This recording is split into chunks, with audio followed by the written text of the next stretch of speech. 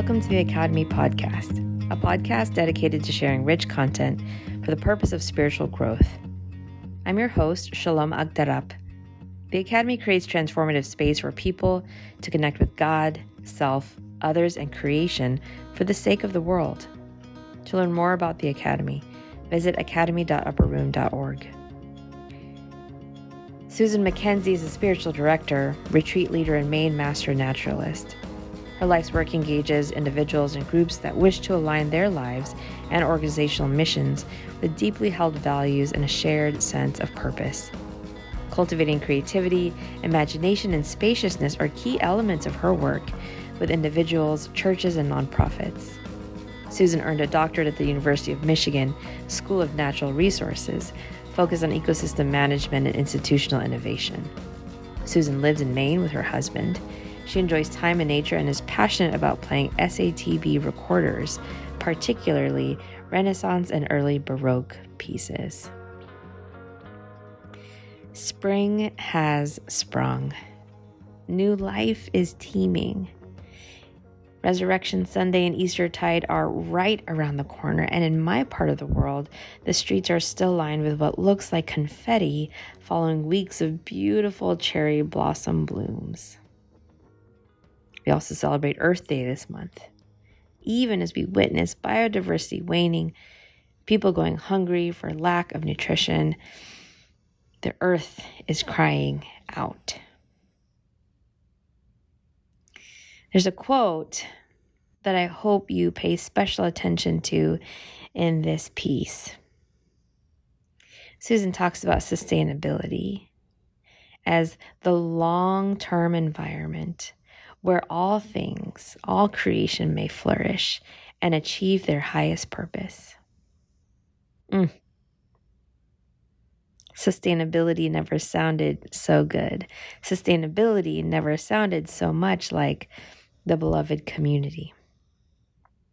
A recent study in the UK showed Generation Z is providing inspiration, with 45% having stopped purchasing certain brands because of ethical or sustainability concerns. How can buying locally sourced goods or eating seasonal produce or reducing single-use plastic use lead us to new life in mind, body, spirit, and community? How do these practices help us to build the beloved community?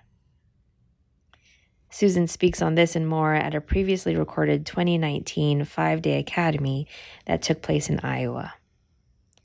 Listen on, dear ones, and may your experience of God and yourself and the earth be one of awe and wonder and commitment.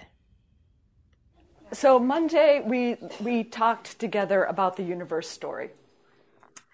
Systems science, principles of evolution. We shared our experience of God and nature. We reflected on the teaching, the healing, the befriending power of the earth. It was our thinking day. Yesterday, we learned a little bit more about the state of the earth. We faced the evidence of degradation of nature on a global scale, and we acknowledged that something is not right. It was a feeling day. Today is a day to seek out a different path. We will reflect on the spiritual roots of the earth crisis, and we're going to look to science and faith to help us turn in a different direction. This is our turning day.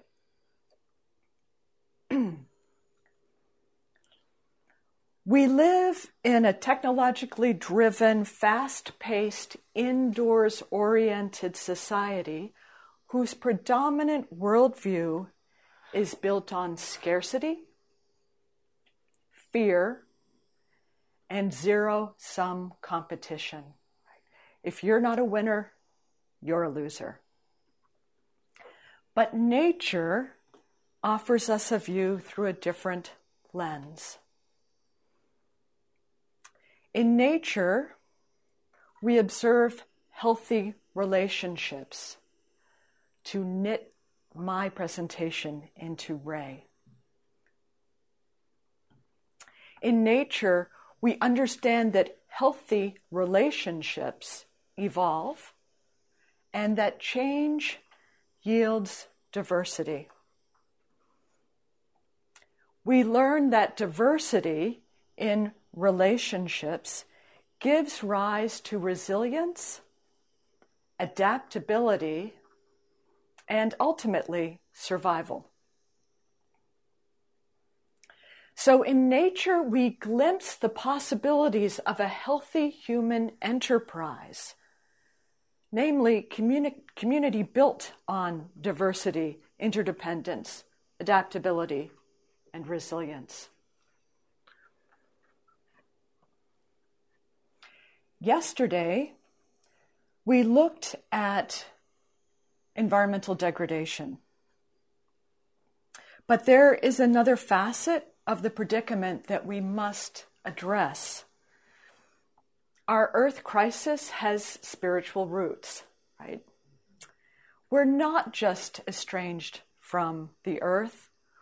We are estranged from ourselves, and we're often estranged from God. When we lose our sense of being embedded in the rhythm of nature, in the cycle of seasons, we lose our way. Physically, emotionally, and spiritually. And I'm sure that at some level we have all witnessed or experienced that growing chasm between a sense of inner spiritual meaning and outer material wealth. We see the fallout in our economy, we see the fallout in our politics, and we see the fallout in our frayed social fabric in the United States. More and more, people want to know how to respond to a human condition where unparalleled prosperity bumps right up against emptiness, injustice, earth destruction, and despair. In their search for real answers, some people are turning to religion, and rightly so. Religion helps us answer those important questions. Who am I? Why am I here? Where am I going? Religion also helps us answer the big questions. What does it mean to live a good life? How should faith inform my daily choices? And these are questions that most of you, if not all of you in this room, have helped people to answer for much of your lives. These questions catapult religion right into the center of contemporary issues. I believe that the challenge of the church is to find its prophetic voice and speak to the hunger for meaning, offering words that are both humble and hopeful, while guiding those of us who despair and those of us who don't care on a path toward reconciliation and wholeness. That's quite a job description. Sure. The challenge to the church is to find its prophetic voice and speak to the hunger for meaning, offering words that are humble and hopeful, while guiding those who despair and those who don't care on a path toward reconciliation and wholeness.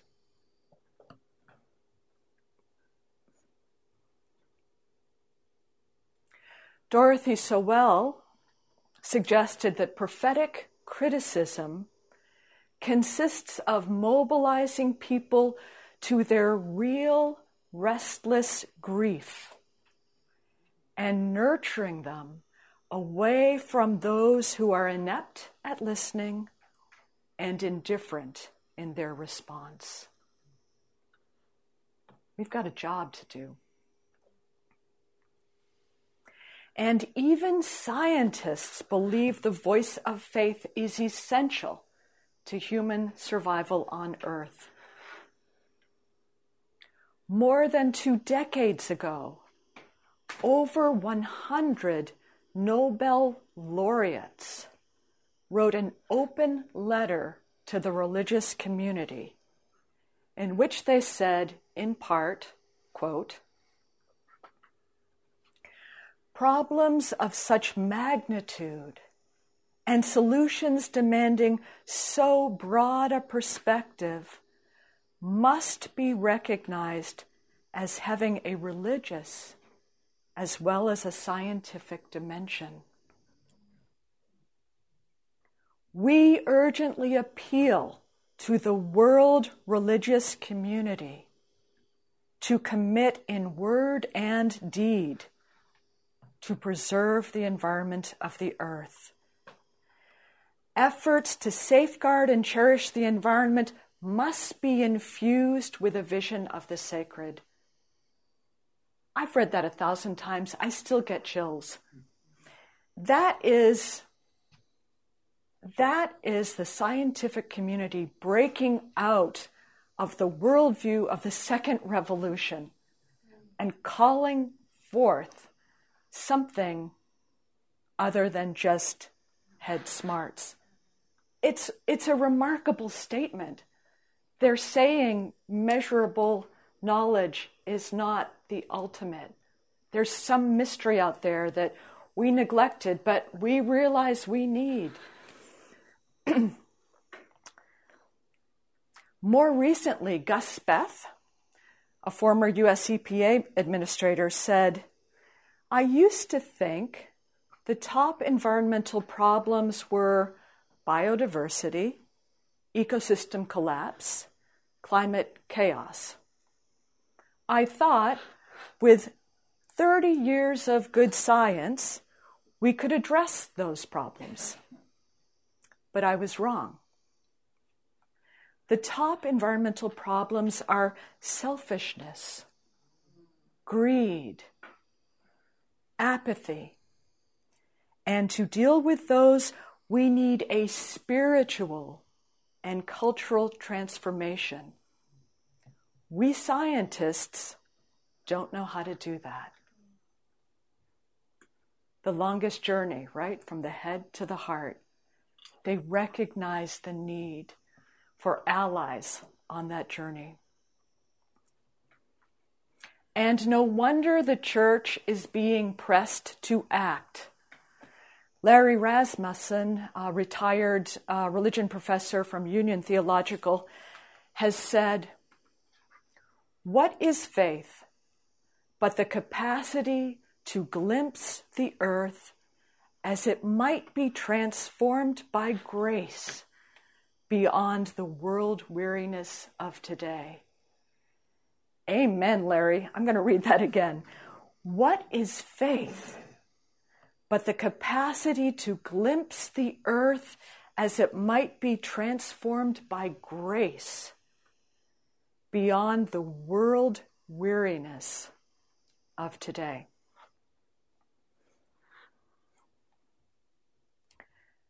So that door was opened, an invitation was extended, but the church hasn't really walked through the threshold yet.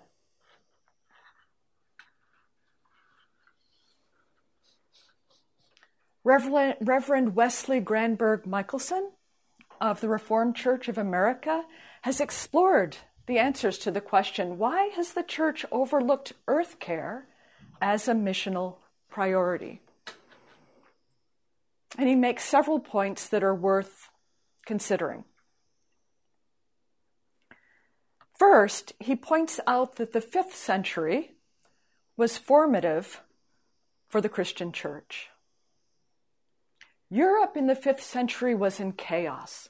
It was the fall of the Roman Empire. It was a time of massive invasions and migration. Augustine, who lived in that time, and whose theology laid the foundation of modern religion, was particularly focused on the ascent of the spirit out of the material body, off the earth, and away to heaven. So his primary religious interest was in that vertical relationship between humanity and God. You remember yesterday, Ray also talking about the horizontal relationships, the relationships of humanity with other. He paid little attention to the horizontal, and the institutional church followed Augustine's lead, focusing primarily on the relationship of humanity to God. Second, Granberg Michelson references the bubonic plague that swept through 14th century Europe with tremendous physical and psychological effect on Western theology. More than half the population of Europe died during the plague. That's about 60 million people. And the plague hit people of all ages and social status. And they went from good health to painful, unsightly death in 4 days. The 14th century knew nothing about bacteria, knew nothing about fleas on rodents and how the plague was communicated, but anguished people looked to an all-powerful God to redeem and save them out of this suffering world. The bubonic plague for a Eurocentric church cemented the idea that earthly life is an unhappy prequel to a more joyous eternity.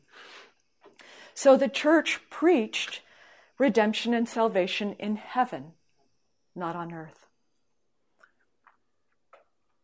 Third, the Protestant church was born out of the scientific revolution, 15th to 17th century, and was deeply influenced by it.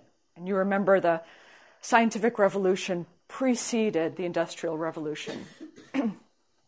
Francis Bacon was an intellectual giant during the scientific revolution, and he believed wholeheartedly in the superiority of the human mind. He's the one we can thank for 6th or 7th grade science class when you learned about hypothesis testing. That was his major contribution.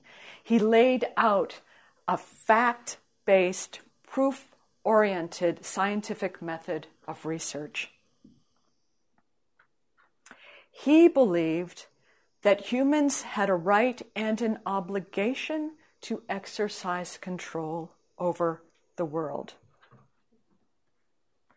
And his views influenced Christian thought, especially Protestantism, which was being formed during Bacon's life.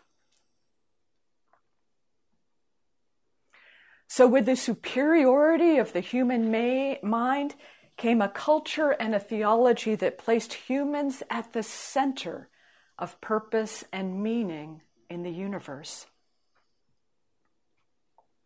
The church understood nature as God-given material for humanity's good works. Fourth, the Protestant church, the Christian church overall, but the Protestant church has been somewhat insular. We have not gleaned the wisdom of other faiths and other cultures. The Eastern Orthodox Church saw Jesus as one who reconciled the whole cosmos to God, right? They have a green patriarch. Eastern religions have not drawn such a strong distinction between material and spiritual worlds. And we're learning quite a bit about indigenous cultures and how they also have some wisdom to share on theology of earth care. So the church has preached a Eurocentric Second Revolution message from its founding forward. And frankly, I offer no judgment on the church. I love church. The church reflects its people's best efforts to make sense of the human experience, given the limitations of knowledge that they have at the time. That's our history. But we now have new knowledge. We are well into the third revolution. So what's our future? Well, I'd like all of you to do a little exercise with me. Put down your pens for a second. And I'd like you to just fold your arms in a way that's natural. Just fold your arms. Okay. Now fold them the other way. Little harder, right? Takes a little bit of effort. There are patterns that we have, right? There are patterns of behavior we have that we don't even think about. We need to learn how to cross our arms in a different way. How do we do that? By transforming the way we live on earth and use the resources of our beloved creation, by cultivating a theology of nature as the theater of God's grace. Not surprisingly, science and religion point the way. So we're going to look at each in turn, and we'll start with science.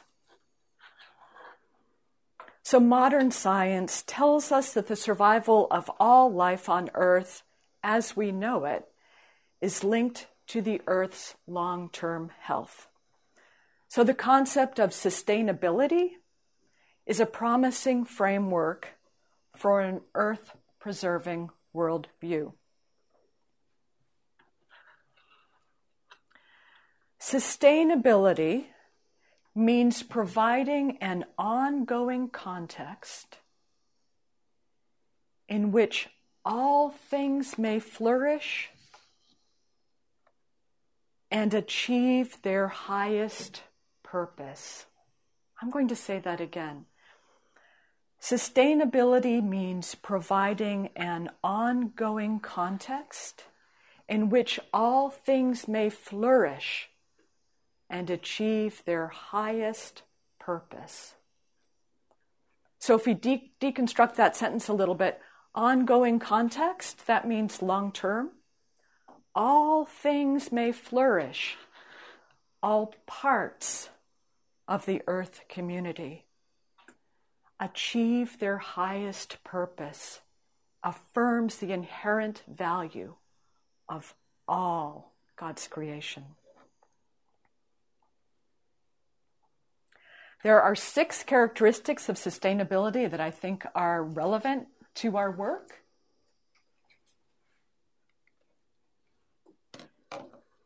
The first is participation. We are all stakeholders on this spaceship Earth, and we have not only the opportunity, but an obligation to articulate our needs and our ideas as members of a shared community. Participation. Action. I don't know who coined that phrase. You sometimes see it on a bumper sticker. If you're not part of the solution, you're part of the problem. Yeah. Participation. Second characteristic of sustainability that I think is relevant is sufficiency. what do we truly need in order to live safely, comfortably, and wholly on earth? And I love the word holy because it works all three ways when you're talking about sustainability. WHOLELY, WHOLLY, and HOLY, right? What do we need to live wholly on earth? Sustainability creates floors and ceilings on consumption based on our needs, not on our wants or greeds. Material simplicity and spiritual richness is a third characteristic of sustainability. Rabbi Ishmar Schwartz of the Jewish Theological Seminary once asked, "Whatever happened to the virtue of frugality?" You probably know frugality better than I do if you have lived in Iowa for generations, and so many of you come off of a farming background. That background is generations away from me. But whatever happened to the virtue of frugality? And here's an even more important question. What does it mean when too much is not enough? Ouch. You know, the Buddhists speak of the hungry ghosts. And the hungry ghosts are individuals, beings that have tiny, tiny pencil-thin throats. And they try to feed their hunger by stuffing those little tiny pencil throats. But the hunger is not for stuff. It's a spiritual hunger that we have. It's a hunger for meaning that will never be sated through consumption of material goods.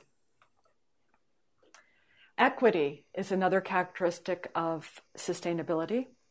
And equity is the basic fairness in the distribution of goods and services across nations, across species, across genders, and across time.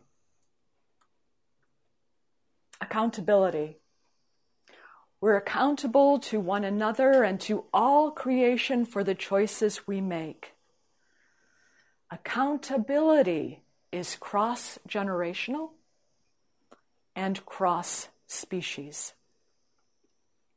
And then finally, local self-determination. Problems should be solved, decisions should be made at the level closest to the action's intended consequences. Sustainability can be summed up in a statement by Immanuel Kant, who said, "Behave in such a way that the effects of your actions are always compatible with the permanence of nature and of human life on earth."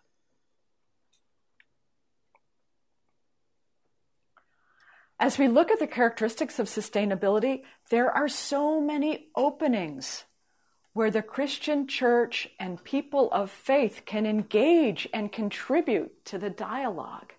Sufficiency, equity, material simplicity, spiritual richness, this is in our wheelhouse. They all cry out for spiritual insight and leadership. So when we join a Christian theology of earth with the science of sustainability, we get an earth-affirming Christian faith that may speak with conviction on a subject of seminal importance in the 21st century.